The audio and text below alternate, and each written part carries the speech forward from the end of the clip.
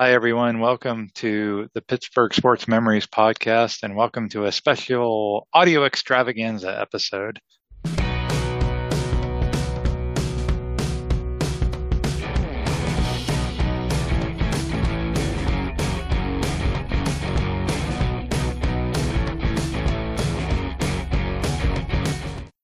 I am your host, Tim Hannon, and with me, as always, is the curator of the Hall of Fame of radio and audio clips, Steve Ward.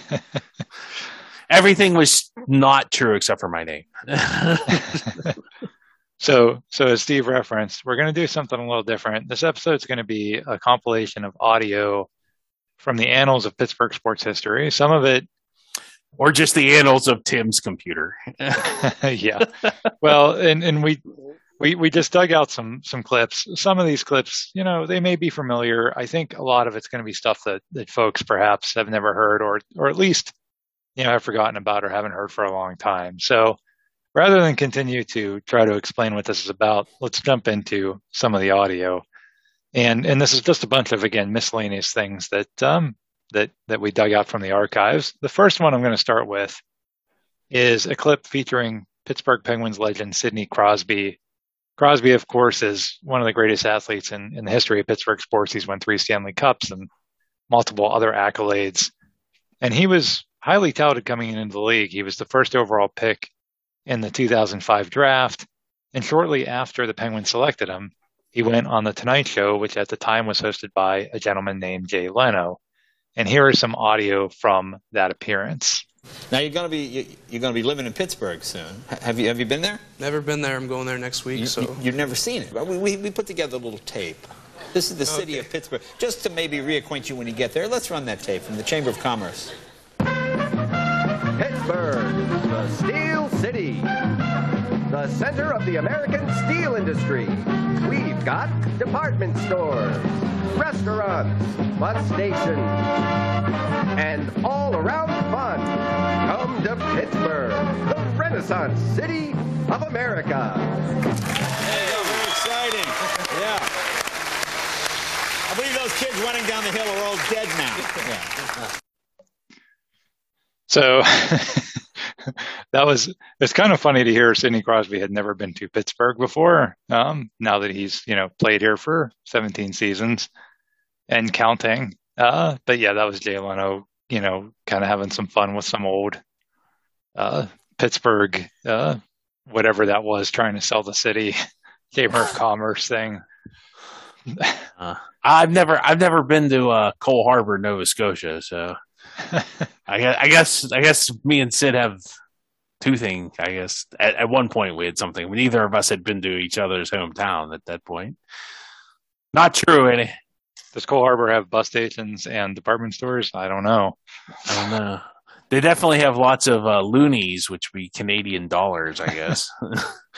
in snow, I'm sure.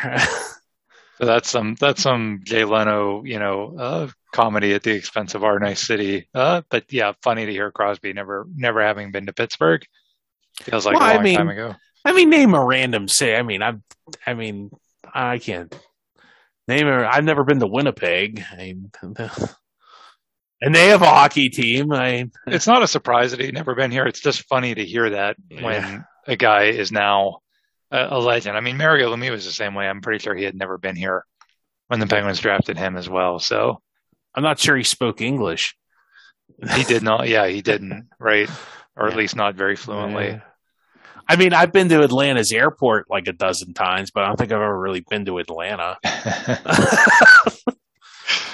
Well, if you ever get drafted by an Atlanta sports team, maybe you can have a similar experience. Well, if I get drafted by an Atlanta sports team, I'm going to be question their Arthur Blank's sanity.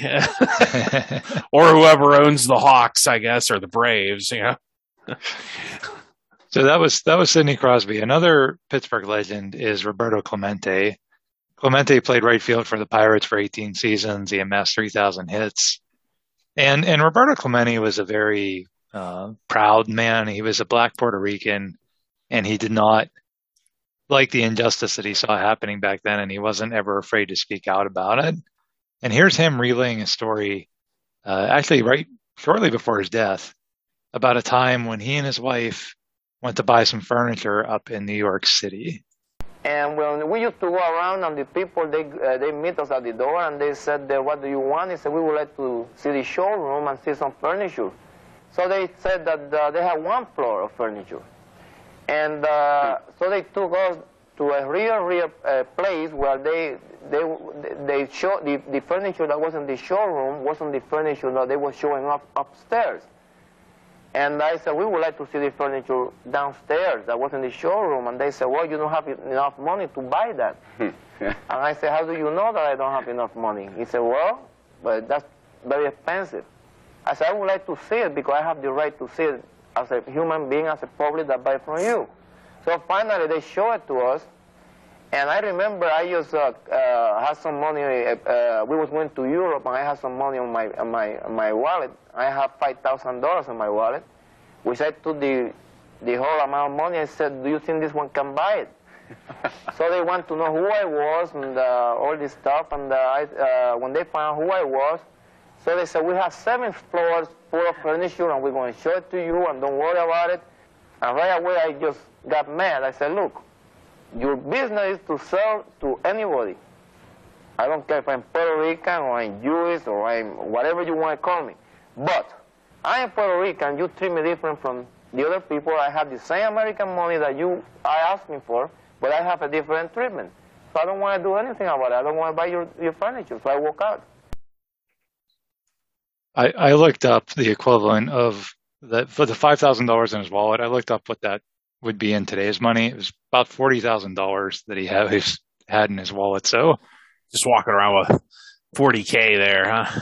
Well, and that salesman literally lost $40,000 worth of sales. You know what that reminds me of? Did you ever watch the movie Pretty Woman with Julia Roberts? Yeah, that does remind me of that. Yeah, like where she goes in the store and they're like, "Oh, you can't afford this," and then she's like, "Oh," they make her cry.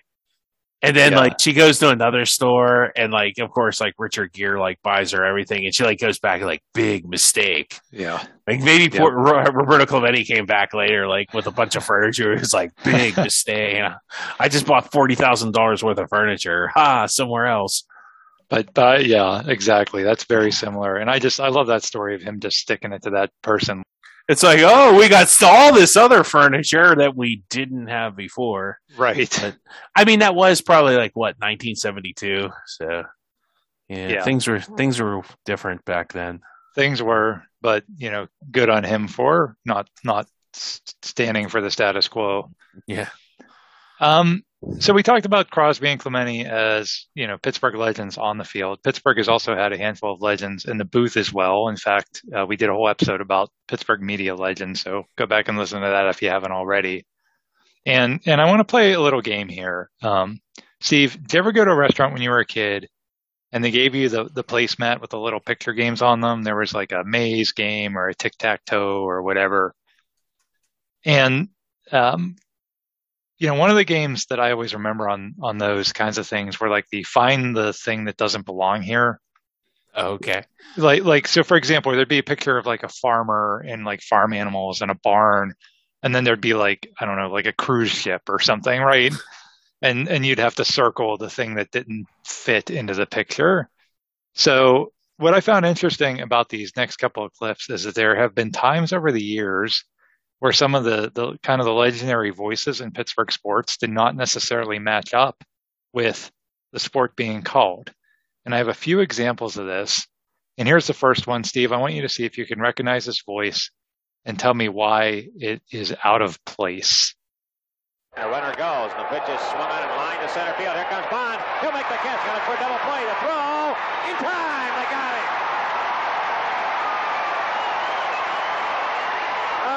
Defensive play of Barry Bonds again pays off. Hallelujah, Hollywood. What a play there. I was hoping he would say something like that.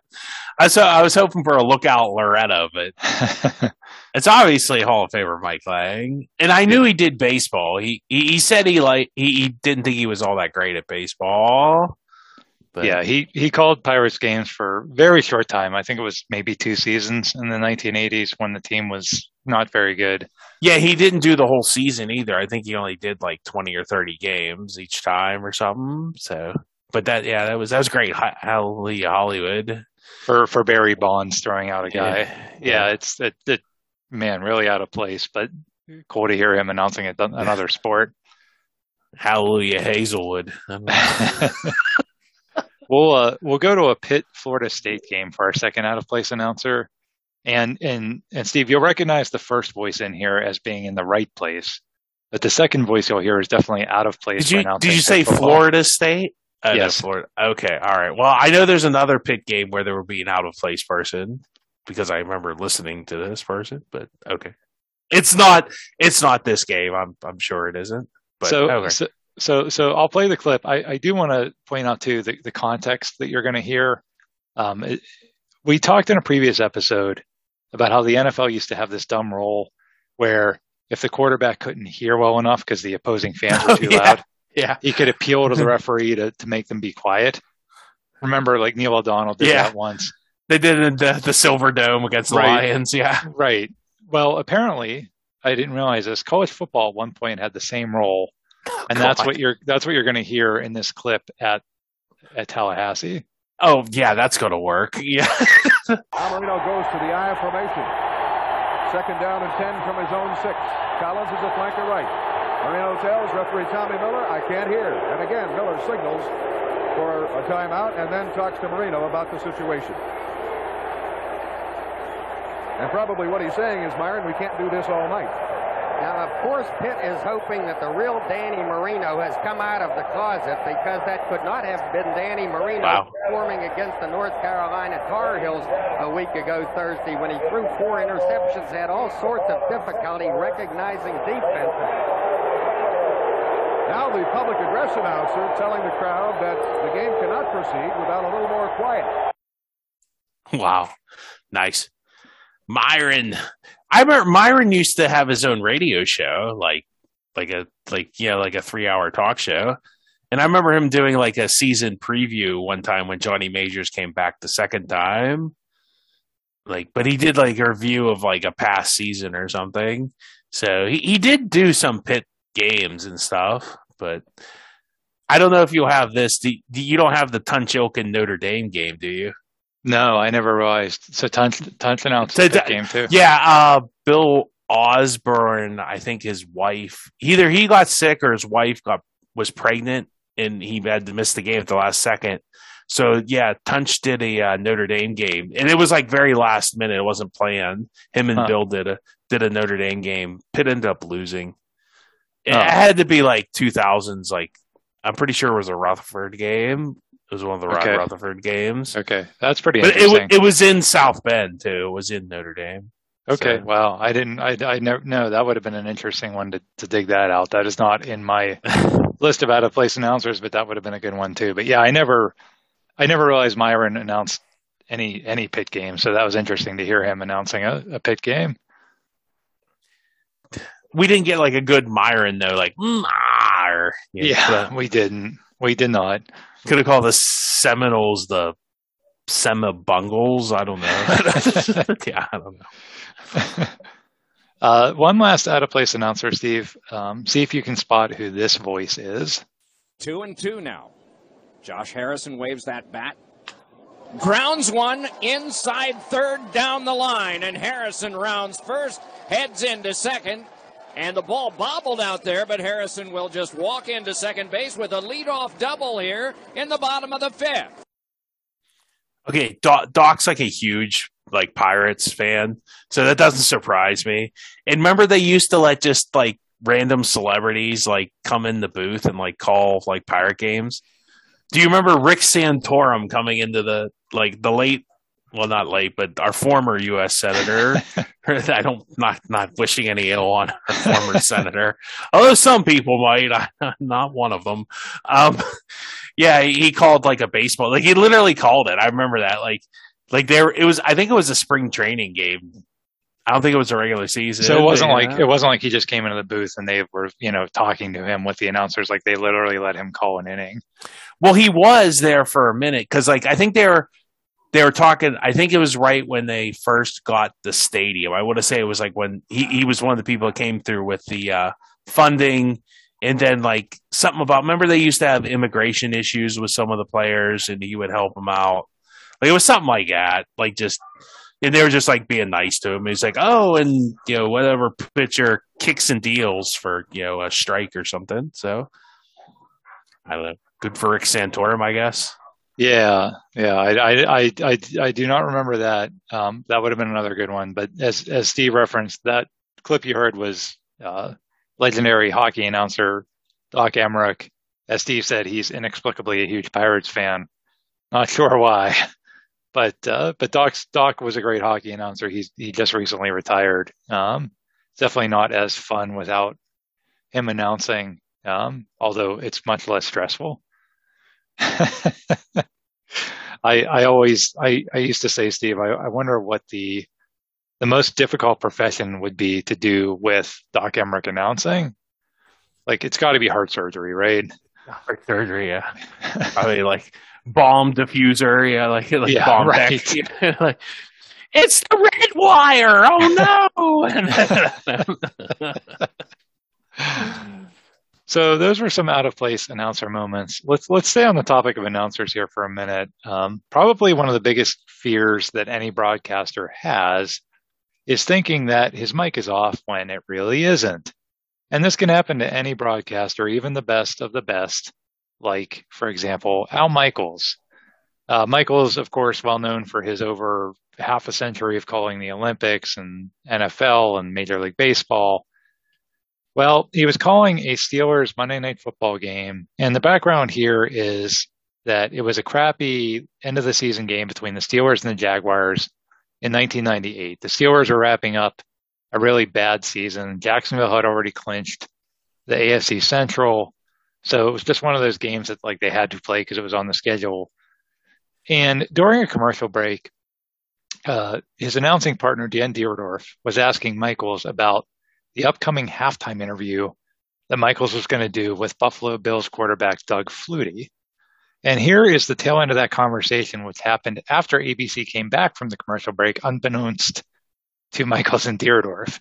And we're going to bleep out what was said for our podcast, but it was most certainly not bleeped out when it aired live during the game. All right. Are you going to tell them how you're sick of this Boston College stuff? No shit.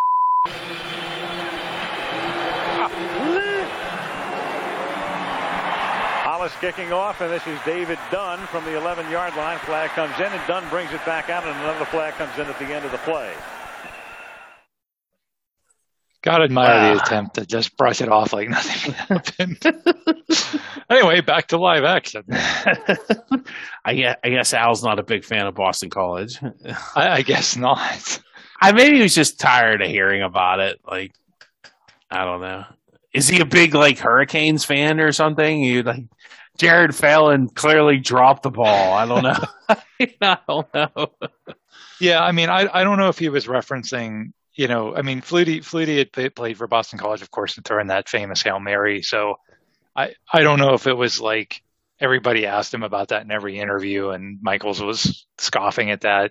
I don't know, but he clearly did not know they were back from the commercial break. And then what do you do at that point? You just keep announcing the game. It's it's already out there. It's already said. And that was, of course, the YouTube and Twitter days. So that didn't get, I don't remember if that got a lot of attention at the time, Steve.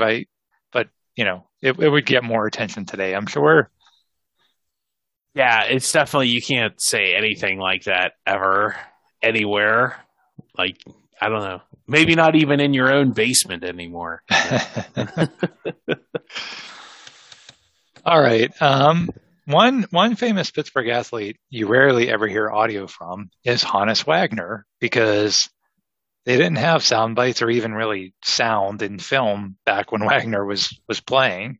Well, who was the jazz singer? Was what, 1927? Yeah. That was the first talkie. So, yeah. Right. Wagner was long retired by then. So that's why I found this next clip pretty fascinating. It's from 1933. And at this point in his life, Wagner is a coach for the Pirates, and he's 59 years old. And the clip begins with him being interviewed, and there's the age-old, like, back in my day stuff, which, existed even in 1933. But then it transitions into some footage of him running practice, and he's out there with the players in practice, like fielding ground balls and turning double plays. Here, take a listen. Sure glad again to be in this old game of baseball. Got that old hot sundown beating on in. I think there's a little difference in baseball now between when I started out and what she is now. Pitchers got harder work. In other words, they ain't allowed to use the spit ball, the emery, and the mud ball, and the shine ball. And now you also need a heavier glove, and I used to wear one with nothing but the fingers on. Now I got to use this padding, because they come down there just a little bit warmer. All right, come on, Doc. Let's have another, baby. Shoot, Tony. Get him over there. Come on. That's the baby. All right, come on, Cap. One out now. You got to go. Need that run to win. Let's go there, Cap. Come on, fine. Now hit the dirt when you win there. Fine start now. Come on, boy. Here we go. Let's go now. Come on, baby. Here we go. Come on. Fly. So he's out there. I mean, you can't see the footage, but he's almost 60 years old, and he's out there playing shortstop. I mean, granted, it's batting practice, but when he says, like, turn two, Tony, like he's literally turning a double play at age 60. So, he actually had that job as an assistant coach till he was almost 80 years old. I don't know how long he was able to go out there and field ground balls, but Honus Wagner never really slowed down. But it's just interesting to hear his voice and then hear him talk about, the good old days and how things are different now. The ball and the shine ball. I've actually seen that clip on YouTube, believe it or not. And I wonder if anybody was left from the 27 or, well, the 25. I guess that would have been, 8 years after the World Series. And then they made the World Series in 27. So I don't know if the trainers were left or who was even on that team in 33. But 1933, my goodness, they're still in between the wars. Depression. Yeah, Hitler was elected, maybe. FDR just got elected. Prohibition was just ending. Not that Honus Wagner drank. I don't think he drank. I know he didn't smoke. But he just seems like his voice. He just, like, I've always heard stories he was, like, just the nicest guy ever. Like, kids would come to his door and he would, like, sign a baseball for them. And, that was part of the reason, like, I think we've told this story before, but, like, why his baseball card's so rare is because they put him in cigarette packs and he didn't want any kids smoking. So he would buy cigarette packs and rip up his baseball card out of it. Yeah. So, yeah. A genuinely good person. He was the opposite of Ty Cobb, who he played against in the one World Series in 1909. So yes, they literally had their good guy, bad guy matchup there. Yeah, very, very different. I'd love to do an episode where we kind of explore that era, or at least explore Wagner in a little more. Yeah, it'd be fun to come. Him and Ty Cobb are so opposite. Yeah, it would be interesting to do that. Yeah. Yep. Let's go to a hockey-related clip next. Back in the 1990s, the Penguins had just this supremely talented offensive team. But the big criticism at the time, Steve, do you remember what the big criticism was of that team when they played? It was that they didn't shoot the puck enough. Pass that thing around too much. You shoot it. Yep. Shoot the puck. Always looking for the perfect pass and the perfect shot. Just put the thing on net. Well, the WDV morning show in Pittsburgh actually did a little song about that, and here is that song. Nice. The mule with the puck, he glides it into Francis, who gives it now to Nedved, who gives it back to Francis. He passes it to Zubov, who slides it on the boards, back around to Mario, so we must shout once more. Shoot the puck, shoot the puck. Can't you hear us shout shoot it? The puck, shoot the puck. We're the experts, do you doubt shoot it? The puck, shoot the puck. You might just score, I bet. Passing, passing, passing, pass. Put it on the net. Nice. Was that Kren? Was that I think it was Scott Paulson. Scott Paulson? Yeah, Paulson. Paulson. I also thought Paulson was a little funnier than Kren, but that's just me. But yeah, that's a classic Penguins. Shoot the puck. I like how who was all in that Nedved? That was definitely, what was that, late 90s there? Yeah, that would have been like 96-ish around that time. Yeah, because I heard Nedved and Zubov and Francis. Yeah. So yeah. Shoot the puck. That's I bet they still yell. I haven't been to a Penguins game in a while, but I bet they still yell it. Shoot the puck, you jag off. Yeah, I mean that was the sports talk show topic du jour back then. Why don't they ever shoot? So it was just funny, that song about, just the passes it to Francis, who gives it back to Mario. It's just, that was funny. It reminds me of that Simpsons clip where they are showing soccer, and he's like, halfback passes the center passes the halfback. Yeah. To finally find out who the greatest country in the world is, Brazil or Portugal. Yeah. So staying with hockey, we heard from a young Sidney Crosby earlier. And I think, one of the things that has been true of Crosby's career is that he's always very measured whenever he speaks publicly. You never hear him really spout off in interviews or even really show a lot of emotion. I mean, that might come from the fact that he had so much notoriety at such a young age. He was probably well groomed for all that. He's all business all the time. And that's why I really like this next clip so much, because a couple of years ago, Crosby did an interview for the Spit and Chicklets podcast. If you've never heard of that podcast, it's a pretty entertaining podcast, and it's hosted by Ryan Whitney and Paul Bissonnette, who, of course, were both former teammates of Crosby. So in that interview, Crosby really kind of let his hair down. And here's him relaying a story about the time when he lived with Mario Lemieux and his family. One of the best stories I have from my first couple weeks there, they convinced me to get a dog right away. So I was like, I don't know if I need a dog right now. I can barely do my own laundry. So they convinced me to get a dog. I have a puppy. So I come back after the game and I smell something. I'm like, what is that? I'm like, puppy definitely somewhere in the house. I got to find out where this is, This is Mario's house. Yeah, so I'm looking everywhere, all over the house. Finally I come around the corner and he's cleaning up all this everywhere in the kitchen. I'm like, oh my God. I'm so embarrassed. I'm like, Mario Lemieux's cleaning up my dog. Mario Lemieux is wiping off my dog. This is so backwards. Yeah. This should not be happening. Wow, I never heard him swear before. That's what I mean. He was very just letting his. I've seen him mouth a few words on TV when he's in the middle of a game, but not in an interview. In an interview setting, he's always very measured. And yeah, it was just him telling that story is very un-Sid-like, and it's a funny story too. He just, he's living with Mario Lemieux, and he comes in and Mario Lemieux's on his hands and knees cleaning up dog poop, and I love that. I love that whole exchange. It was nice of Mario to just clean up and not take it too hard on him, man. That's why he's Le Magnifique. He can do it all. He can score a hat trick and clean up a mess.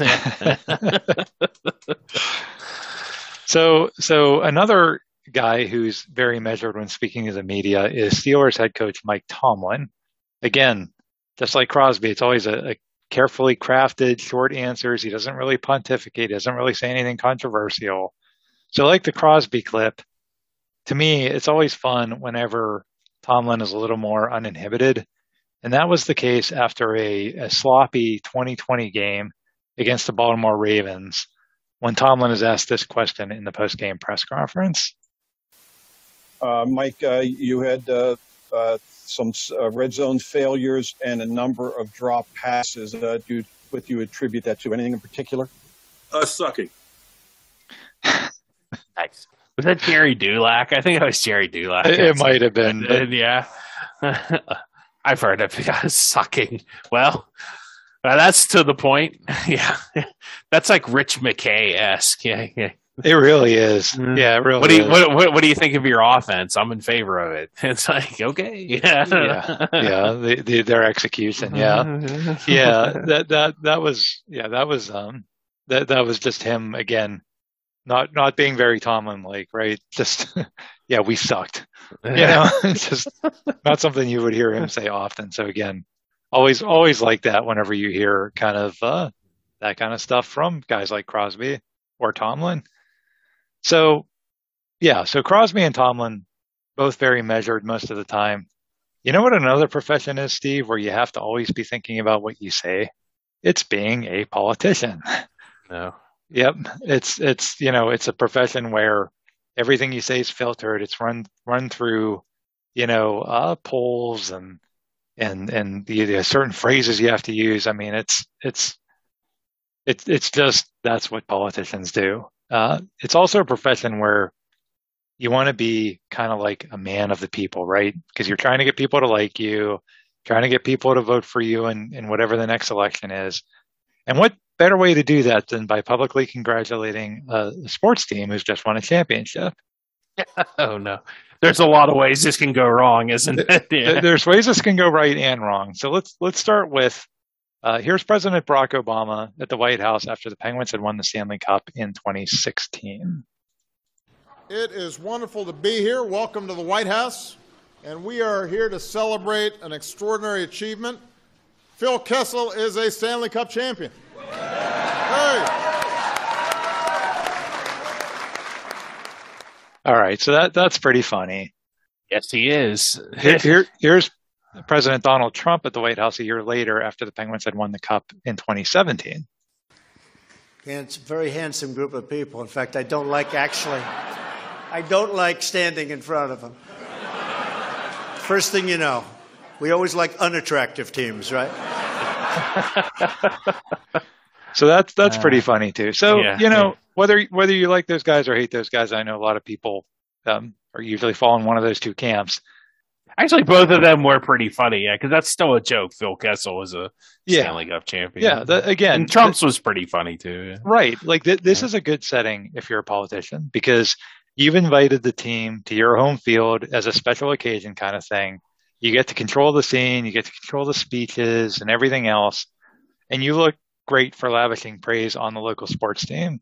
So, whether you're a fan of like an Obama or a Trump or you're not, Pittsburgh fans still kind of feel good about their team being honored at a national level like that.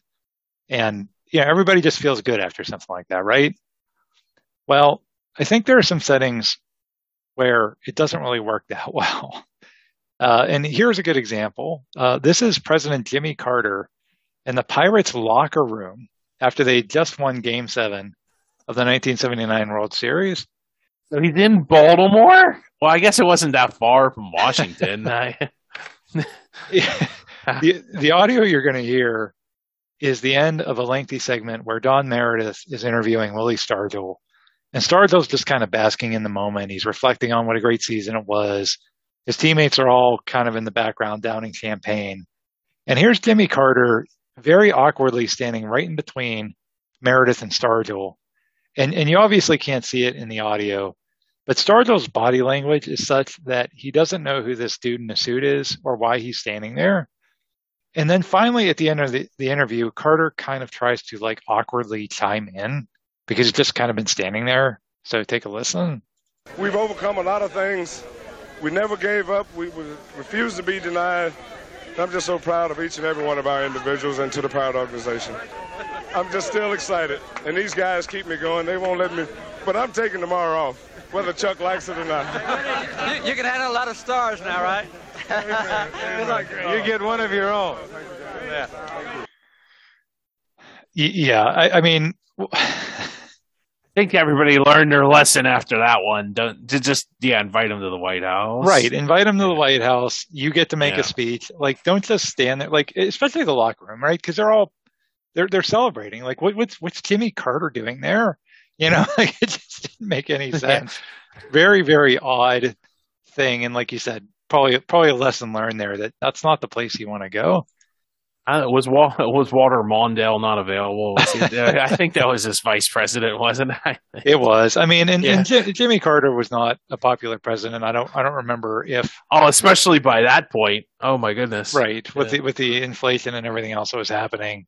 Yeah, he's a guy that has a much better kind of public opinion post presidency. But that I'm guessing that did not score him any points. Oh, look, Jimmy Carter's there and just kind of standing there.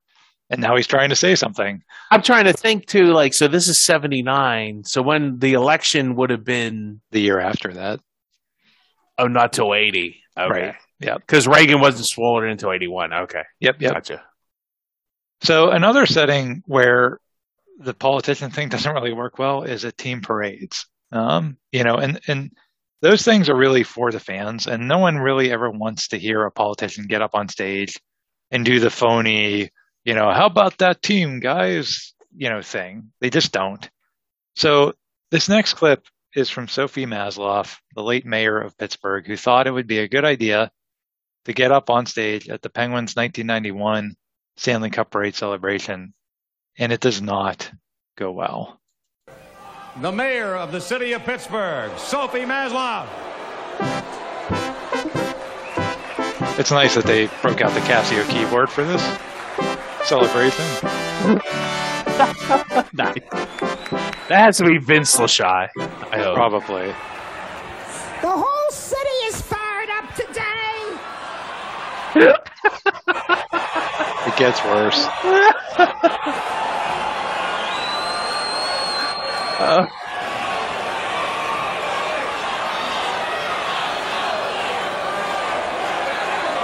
Let's go, Pigs! Say he shoots and scores. I'll get a mic over it. He shoots and scores. He shoots and scores when bands are back!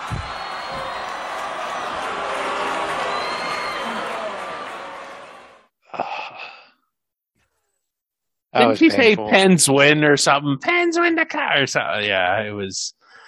I thought she was a bigger sports fan than that, because you can hear somebody prompting her say he shoots and scores. So that was Mike Lang. Mike Lang standing right behind her, trying to help her to no avail. He's. I think what I heard him say there is, say he shoots and scores. That'll get him right there with you, or something like that. That'll win the crowd over if you use one of my catchphrases. And no, that was not a good idea either.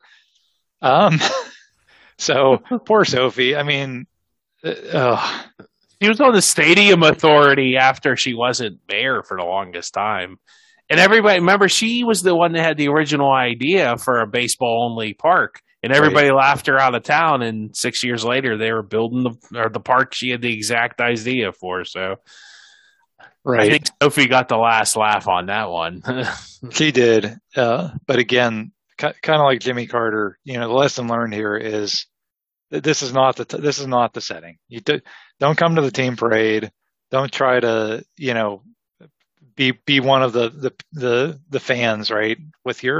By getting up on stage. So not a good idea. And I think that's why now, again, the more recent stuff we heard with Obama and Trump, it's much more controlled environment kind of thing. And that's probably a smart move.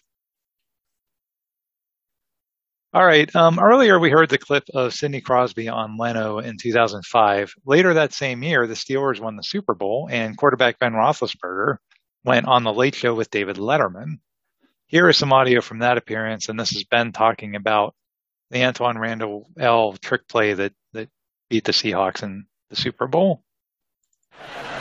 The big deal with you and Randall L. and the pass and so on and so forth, is that 100%? Is that a foolproof play? How many times have you guys done that? No, we've done it twice now. And actually, there are a lot of parts in it that we got lucky with. I pitched it to Willie, so there's the first part that could go wrong. He could drop it, or I could throw a bad pitch.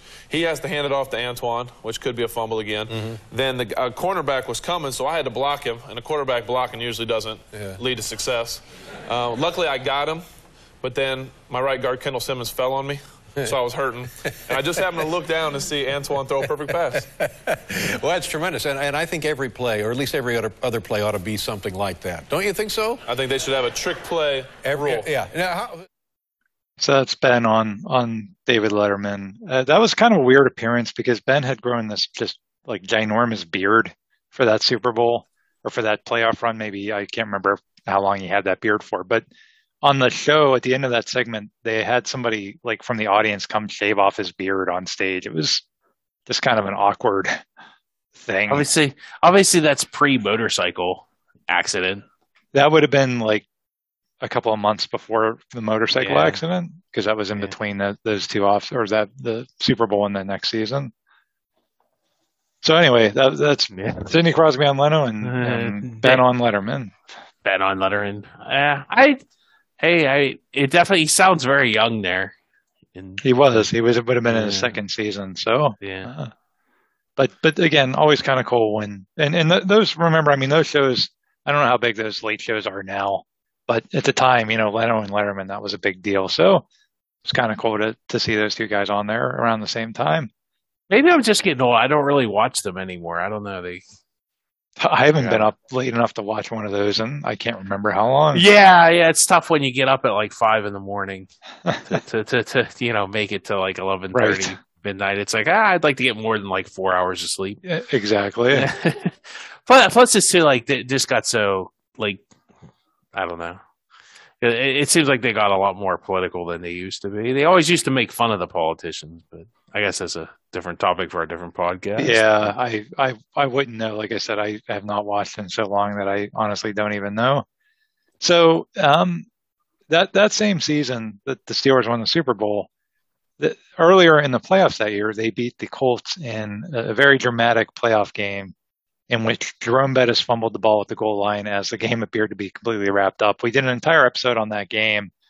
And in that episode, we talked about how there was actually a Steeler fan watching that game at a local bar, and he had a heart attack right at the moment that Bettis fumbled. And the guy's name was Terry O'Neill. And fortunately, he did survive. And here's a news story from back then detailing that incident with Mr. O'Neill. And this play nearly killed him. A Jerome Bettis fumble at the goal line. Bettis is his hero. It hurt me more to see him fumble the ball and to perhaps end his Pittsburgh career that way than us losing the game. It was just more than my heart could bear. The fumble is the last thing O'Neill remembers. His heart stopped. Fortunately for him, 2 Pittsburgh firefighters were at the bar. They performed CPR, and they saved his life. Next thing I know, I was in here, and I regained consciousness, and I asked the doctor, did we win? I love it. Doctor was like, yes. That guy's a true Pittsburgher.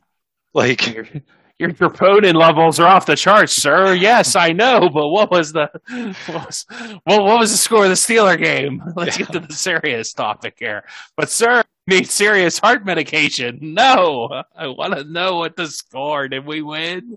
Yeah, Vanderjack missed. Okay, that's all I need to know. His heart literally resuscitated him back to life. Like his heart stopped. And they had to bring him back, and he wanted to know what the score was. Yeah, that's a true Pittsburgher. I love how there's like some firefighters in the bar. I hope they weren't like on duty, just like hanging out. They had to watch the Steeler game too. So maybe they just called them in every week for playoff games just in case. The watch make sure no Patriots got sick. That is just a classic moment. I like Paul Martino too. I think he just retired too. Yeah. Yep. So, everybody's retiring. I guess we're getting older. I don't know. Yeah. End of an era. Yeah. All right. The next clip. I've talked on the show before about how much I just loved baseball, and I know Steve, you did too. Growing up in the 80s and early 90s, and how much we just loved the Pirates. And to me, this was like the theme music of summer. And Steve, I want to see if you remember this music.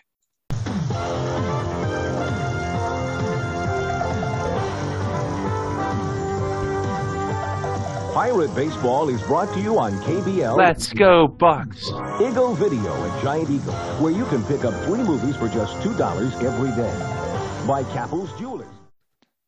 Oh, I want to go rent what year is this? 1983. I want to go rent Ghostbusters and Raiders of the Lost Ark, and maybe Groundhog Day for a little later in the 80s. I don't know.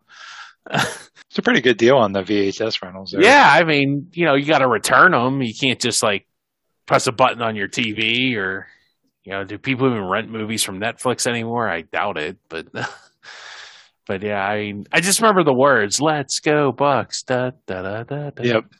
I remember didn't Conn's? It was always Conn's hot dogs too. It was a big sponsor. I remember that all the time. So you can find them at your local Giant Eagle.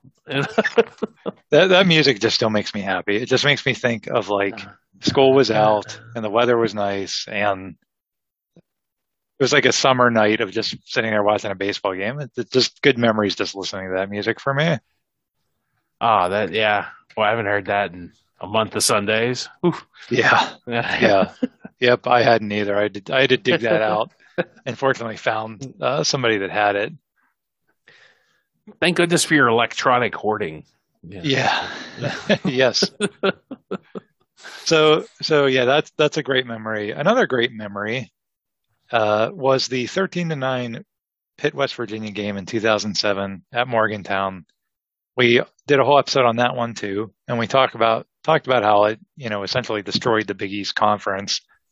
And undoubtedly for me, the best audio to come out of that game was West Virginia head coach Rich Rodriguez doing the post-game press conference, trying in vain to make sense of the absolute catastrophe that had just happened, while the Pitt team celebrates in the adjacent locker room. Picked a bad time to play our worst game offensively in years.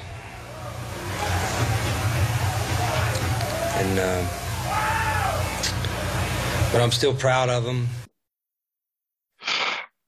That was just so beautiful. I mean, why in the world would they have set up the press conference thing right on the adjacent wall of the visitor locker room? I have no idea. I mean, no one ever accused anyone of going to West Virginia University for the academics, so who knows? But wow! But it just that was so satisfying to not only, to win that game and then have him just sit there just searching for words, and you can hear all the Pitt guys right behind him, woohoo! So I still love hearing that all these years later. Well, destroying the Big East Conference was a small price to pay for denying West Virginia a chance at a national championship. It was worth it. Totally worth it. We heard from Myron Cope earlier announcing that Pitt game, and Cope, of course, broadcast Steeler games for many years, so it wouldn't be a true Pittsburgh audio episode without some Myron Cope Steelers clips. Here are Cope and Jack Fleming calling Super Bowl 13 between the Steelers and the Dallas Cowboys. And right before halftime, Rocky Bleier had made a leaping catch in the end zone to give the Steelers the lead, and that's what they're referencing here. How you doing with the towel? Well, the towel delivers miraculous plays. Would you have expected Rocky Bleier to turn into Nijinsky? Who's Nijinsky? Oh, then Nijinsky was a great ballet dancer. I thought he was a defensive tackle at Notre Dame in the 20s. Yeah, that's pretty good. So the guy that Myron was referencing there is Vaslav Nijinsky, who was a famous Russian ballet dancer during the early 20th century. And here's a fun fact about Nijinsky. During his performances, crazed fans would break into his dressing room and steal his underwear as a keepsake because, I don't know, apparently people were even more messed up in 1908 than they are today. But yeah, I hope they were. I don't know, whatever. Weird people are weird people, and those ballet outfits don't leave much to the imagination. So I guess people are just overcome with whatever. They were overcome with lustful thoughts. Apparently that happened. Apparently that happened like regularly. So okay, he had to like keep stock of underwear or something. Well, good for Nijinsky, I guess. He had a rep. Yeah, he did. Street cred. But I thought that was just a funny exchange there between Koppen and Jack Fleming in the middle of a Super Bowl too. So good stuff. Did he dance for the Bolshoi? Isn't that the Russian like ballet? I have no idea. 1908. So that would be pre-revolutionary, right? Did you say 1908? Right? Early 20th century is all I had here. Well, if it's pre-1917, boy, that's under Tsarist Russia. So yeah, I don't know. Wow, cool. Very, very different. And yeah, of course, Myron knew who that was, so I thought that was just typical Myron. Myron called Steeler games all the way into the career of Ben Roethlisberger. Steve, did you realize that he was still calling games when Ben was playing? He was very sick I remember the one game against Philadelphia, he didn't make it because he fell in the shower and like they had to send somebody to his house and find him. Okay. For some reason I had it in my head that he had retired like well before that. No, that was his last, like, I think that his last year was the year they lost in 2004, Ben's rookie year. He was there for Ben's rookie year, but he wasn't there the next year. Okay. And even Ben's rookie year, he was pretty, like, you could tell it was like, he like hung on a year or two or long. Okay. Well, here is some audio from Ben's rookie year. This is the 2004 Steelers-Patriots game, the regular season game, the one that they actually won, and some classic Myron late career commentary. Gets the snap from Koppen. Straight back. Pocket collapses. Interception at 40, 35, 30, 20, 15, 10, and he's gone for the touchdown. Perfect. An interception return by Shea Templin, and the Steelers are burying New England. Tom Brady is throwing for Bethel Johnson, and Bethel falls down. But man, there was an interception from here to Bethel Park. Yeah, like that was his last season, I do believe, because that's Ben's rookie year, obviously. Yeah. So yeah, that was his last year. Because I remember that season he missed the game. He literally he didn't show up for a game, and they were like really worried. And here he had fallen in the shower. Or no, there was another game, or maybe that was the same year he showed up for a game and he had fallen and he was like confused and stuff, and they had to he had to leave like at halftime. Now that you mention it, Steve, I think that's what happened. I think he showed up, and then they had to kind of get him out of the booth. Tunch was like, "Are you okay?" Because he was all disoriented and stuff. Mm-hmm. He just was getting sick, and Father Time's undefeated. But that was definitely at that moment he still had his faculty, so that was Bethel Park. Yeah, that was pretty good. Yeah. Myron, a big personality, of course. Another big Pittsburgh sports personality was Andy Van Slyke, the center fielder for the Pirates between 1987 and 1993. Here's Andy doing the weather on the local KDKA News. The winds are calm, 60% humidity, barometer is 30.31. The PSI, nobody cares. We're not going to take care of that. All right, up in Bradford. We're already at 34 degrees, and Cleveland. Let's forget Cleveland. Nobody cares about Cleveland. Nice. Yeah, that would have been good for ratings. Just have Andy Van Slyke do the weather every night. Steve, I always hated, and I don't know if they still do this because again, I can't remember the last time I watched a local newscast. But the weather was always the most infuriating thing to me because I felt like it could have been done in 30 seconds. And it took 5-6 minutes, and because they had to read the temperature of every surrounding town, they had to tell you all this stuff about the fronts or whatever. Just tell me, is it going to snow tomorrow or not? What's the temperature? What's the 5-day?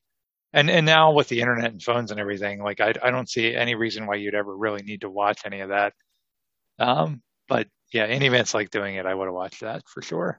It seems too they kind of went to the tomato route with the weather personalities, and now they've kind of gone away from that. So I don't know what's going on there, but you're right. They tease it too.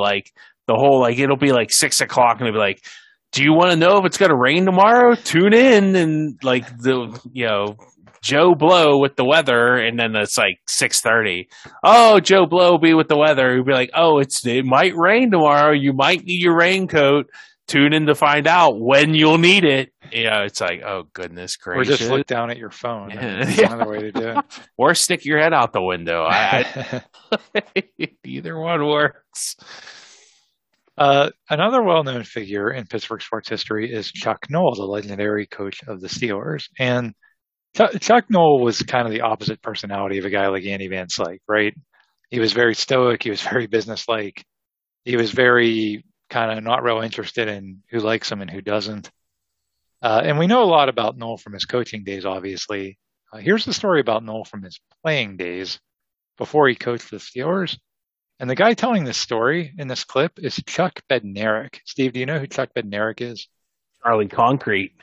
He played for the Eagles for a long time. I do believe he's in the Hall of Fame.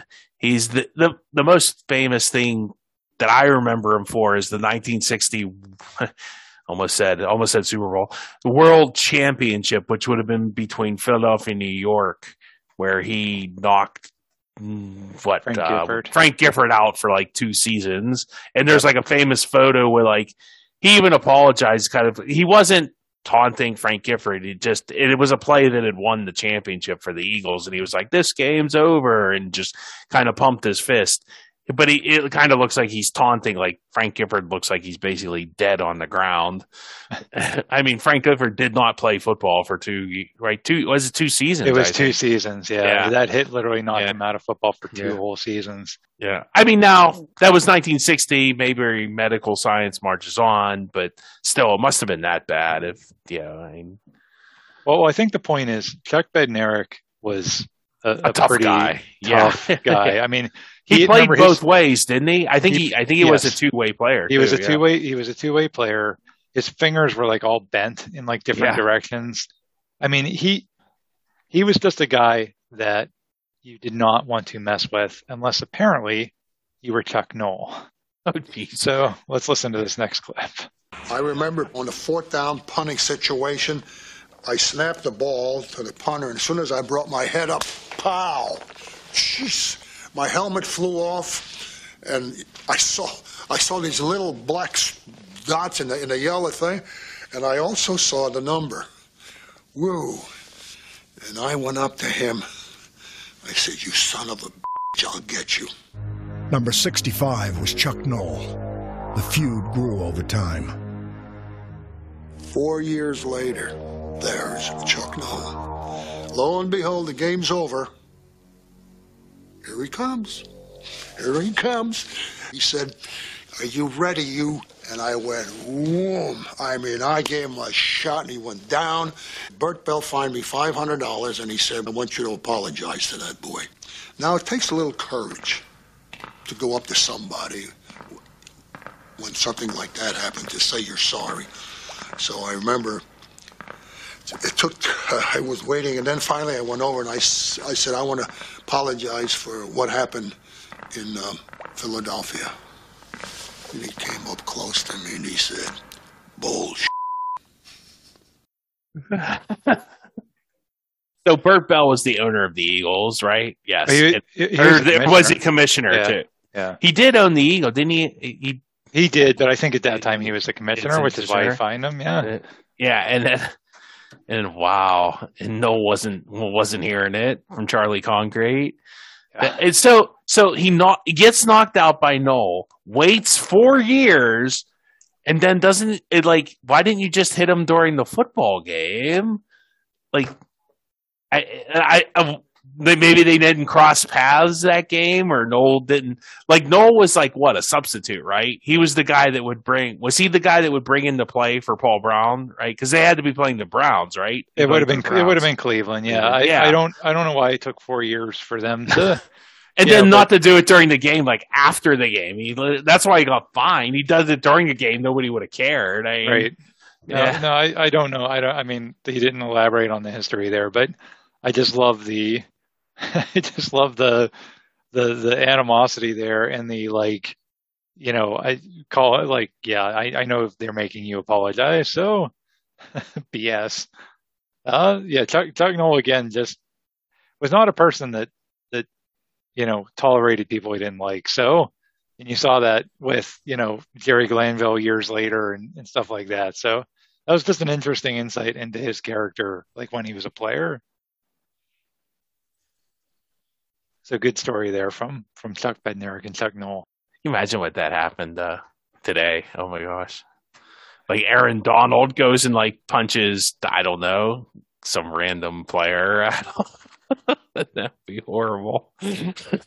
Well, it couldn't happen today because it would just be hyper covered, and you certainly wouldn't have 4 years between whatever. Yeah, we've had some feuds before. I mean, I look at like Mason Rudolph and Myles Garrett a couple of years ago. You know what happened there? Yeah. I mean, you just stuff like that is just if anything happened like that today, it would be again hyper covered. There'd be suspensions. There'd be all kinds of stuff. So.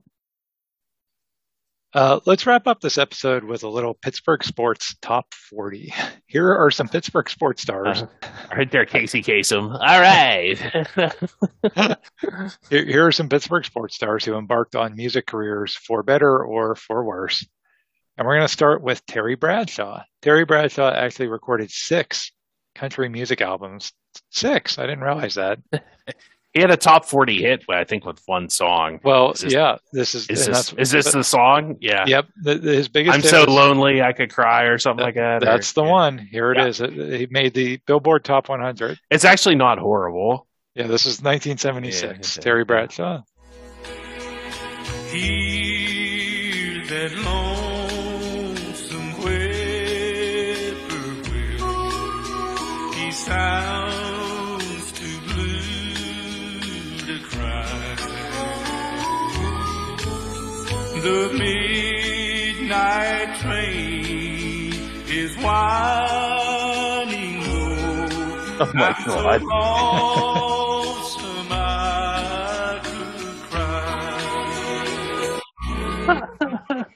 Isn't that a joke like in the that David Allan Coe song that like it doesn't have mama or a train or a pickup truck, and it literally had a train in it. It did have a train in the lyrics. So Terry crossed that off his bingo list for country music. So wow, I guess that was not as good as I mean it wasn't a horrible like musically I don't like it because I'm not a country music fan, but like. You know what I mean? It's like not so bad. You're not embarrassed. Besides, it's just not my style. Yeah, it's a little dated too. I mean, country music sounds a little different today than it did then. But I think that's a cover. I think that's a song from like the 50s or 40s. I think you're right. Yeah. I think you're right. I think it's actually so it's even older than 1976. But yeah, that was Terry's biggest hit and 6 albums. I mean, that's pretty good. Years later, another Steeler superstar would put out an album of his own in a slightly different genre. Here is legendary rapper Le'Veon Bell with Making Moves. I'm making these moves, I do what I do, these niggas is doomed. They thinking I'm sick like I'm catching the flu. I'm so out of orbit like I'm on the moon. I'm trying to run up some bitches, I'm trying to see who all with it. I'm done with pleasing these women, I got that rep from beginning. I told her I want to hit it, yeah. Yep. That was not good. I am by no means a hip hop expert, but yeah, that was pretty bad. Let's mix it up with some rock alternative. Here's former Pirates pitcher Bronson Arroyo. It can only get worse.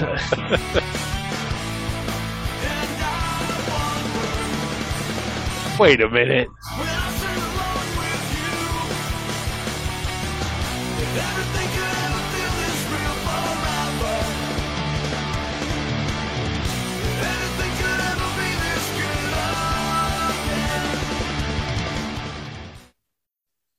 I guess. And I love that. And that's like my favorite Foo Fighters song. And yeah.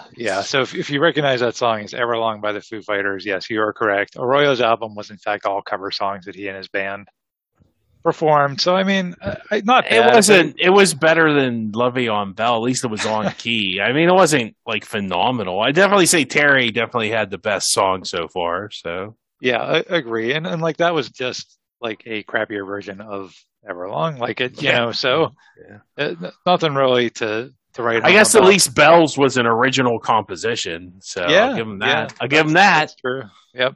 He was making moves. He was making moves. Not necessarily the right moves, but he was making them. Millions of moves that cost you millions of dollars, but Yep. Last but not least, let's hear from Sean Gilbert, the Pitt All-American defensive tackle who was the third overall pick in the NFL draft. And the uncle of Darrelle Revis, right? I do believe. Is he? I didn't realize that. Yeah. Well, here's Gilbert performing the song "You're My Boo." Hey, what's up, Q? Oh, man, nah, I ain't messing with y'all tonight. That's D-Rich. I'm looking for my boo. Yeah, you seen her? Oh, there she go. Yes. Oh, man. Woo. I think I just got love drunk. It hit you just like that. Make you feel like this, listen. Ready or not, here I come. Just seeing you, I think I'm love drunk. Intoxicated by your smile. Ooh. Look out, Luther Vandross. Wow. So smooth. That actually wasn't bad. That was definitely dated because it's definitely from the 90s. But his voice actually wasn't horrible there. It was better than, I would say I put that up with Terry, if not just as good as the Terry Bradshaw. I mean, yeah. And if I don't know, was that original? I don't know if that's an original song. I don't know, but yeah, it wasn't bad. It wasn't bad. I mean, I don't know if it's not going to make it on the radio, but so you didn't channel your inner Casey Kasem. That's our top 30 countdown. You could definitely do a lot worse there than Sean Gilbert did there. No long distance dedications or I mean, maybe Le'Veon Bell could give a long distance dedication to his playing career. Poor Lev. We love Terry could give one to his sanity. I don't know. Yeah, right. Well, there you have it, folks. The Lost Pittsburgh Sports Audio Collection, Volume 1. Order now on cassette or CD.